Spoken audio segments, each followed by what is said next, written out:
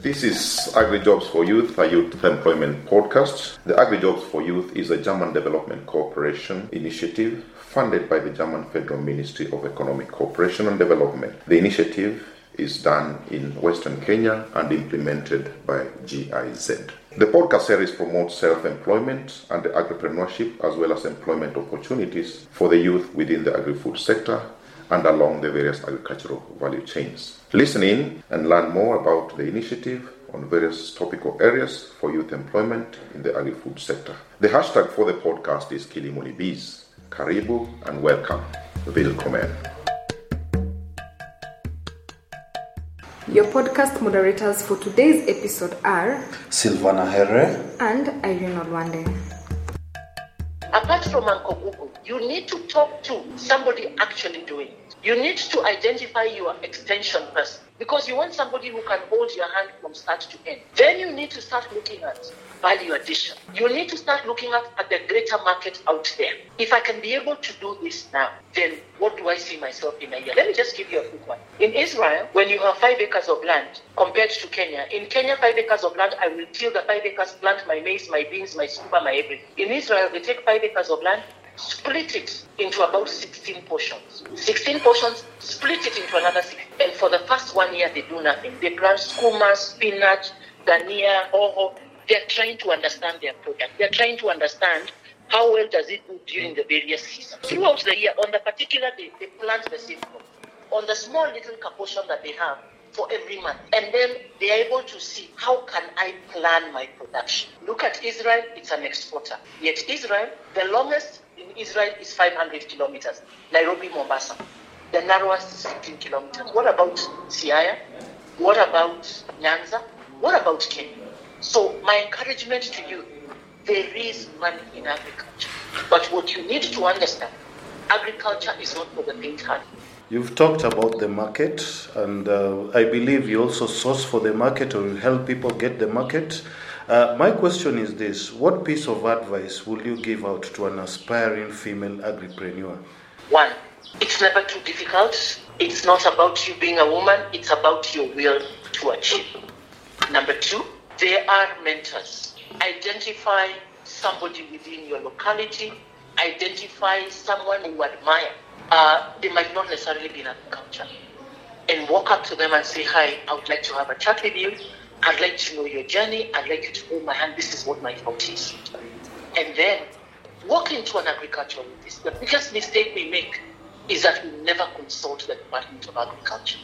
Walk into the Department of Agriculture and just have a chat with them. You will be amazed at how much resource there is there for you. Then number 4, it is good to be part of networks. There are a lot of networks that you can join. You can Google networks in this country. You can check for networks around your vicinity. Even your chairmans are networks.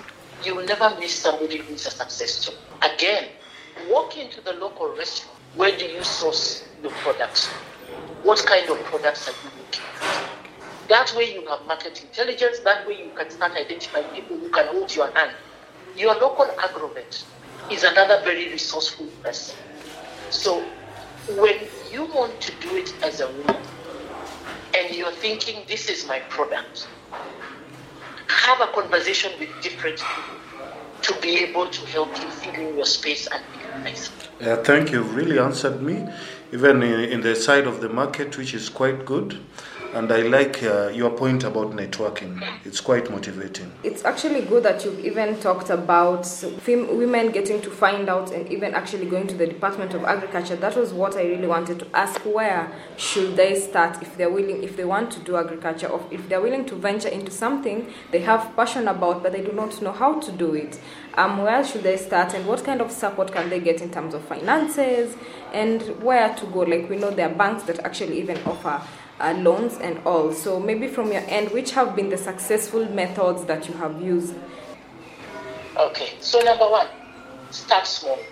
Number 2, some of the sources of funding are from individual savings, are from family and friends before you walk into a bank. By the time you're walking into a bank, remember that a bank will charge you interest. You need to know your product and do it very well. you need to know where you're taking it. But when you're starting, my take for anybody is start small and grow from there. Now, we also do have programs, and I'll talk about a program like NARIG. NARIG is funding groups, not individuals. There is a big opportunity for the youth in the counties where NARIG is working, and there are quite a number of others. There is KSAP, there is ASDSP, so let me just talk about NARIG because that's the one I'm really working on. So NARIG has opportunity for youth, women, men, for special interest groups to get funding. And how does this work? NARIG works in 20 wards in each county. Find out from your agricultural office or your NARIG office. So need to be part of a group, and there are 3 levels of funding. One level of funding is in nutrition. If a group can come together and, for example, want to add value by making flour to be able to supply to the early childhood, nursery schools, kindergarten, or porridge, for example, they fund at 50,000 for that. Then the other one is 100,000. 100,000 is any project within. It could be a site, it could be trolleys, it could be something, but you must be a registered group, registered with the Department of Gender and Social Services with a certain number of members. They get assistance in doing their proposal, etc., etc. The third funding is on the value chain. Every county of the 21 counties has 4 value chains under NARIG. So you can get funding. For example, if it's poultry, they will be able to support a group in poultry farm. Now, they do not give you cash. They will source. They will identify suppliers for that, and they will provide you with that. Then there is a bigger one, which is 500,000. That is normally for what they call sustainable land management, and that goes to $1 million. And I know the county budget is about 100 million, but that is now the bigger picture. So there is something for everybody somewhere along that fish. So those are some of the areas to get funding. Look at the programs on ground. Look at the microfinance institutions on ground. Are we taking advantage of the Women Fund? Are we taking advantage of the Youth Fund? Are we taking advantage of the Business Fund? I know a number of counties have come up with a Business Fund. Number 2, even as we are looking at money from elsewhere, are we good money managers ourselves? And that's the biggest challenge. Let's not look at, I must be given money in hand. Let me first know my enterprise. What do I require? How much of it can I get locally? And when you also are given money, when your mother loans you 1,000, when your uncle gives you 2,000, make a commitment to pay it back. It is not free. Whether they say don't pay me back, take it and put it back into a kitty where you do not touch it, to show that you're a person who's accountable. 2, run your business as an enterprise. Let's not have that is where you're picking up money immediately. Put back your money to the business so that you can basically be able to grow your business. There are organizations, I know GIZ, I know there is FAO, I know there is IFAD. There are a number of organizations on ground. Find out what are they doing and where can they meet you. Recently, we had the MasterCard Foundation under KEPSA and Kenya National Chamber of Commerce and Industry, which I encourage people to become members of. The Youth Fund, it's there. We need to be ready, because even going to a bank, I need to have my small business. I need to be able to show that I know what I want to do.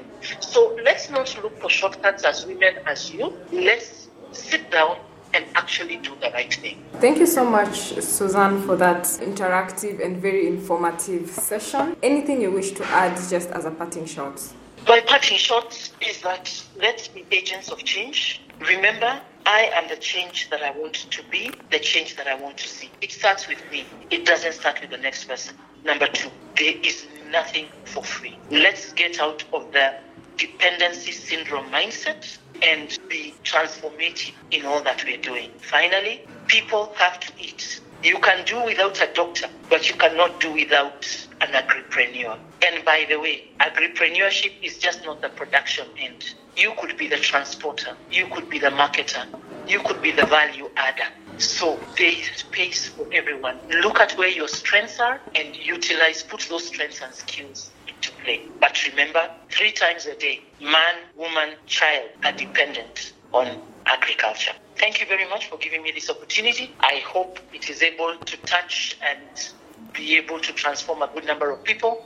And for your information, I am available. I do mentor. I am available, and we can continue having this conversation.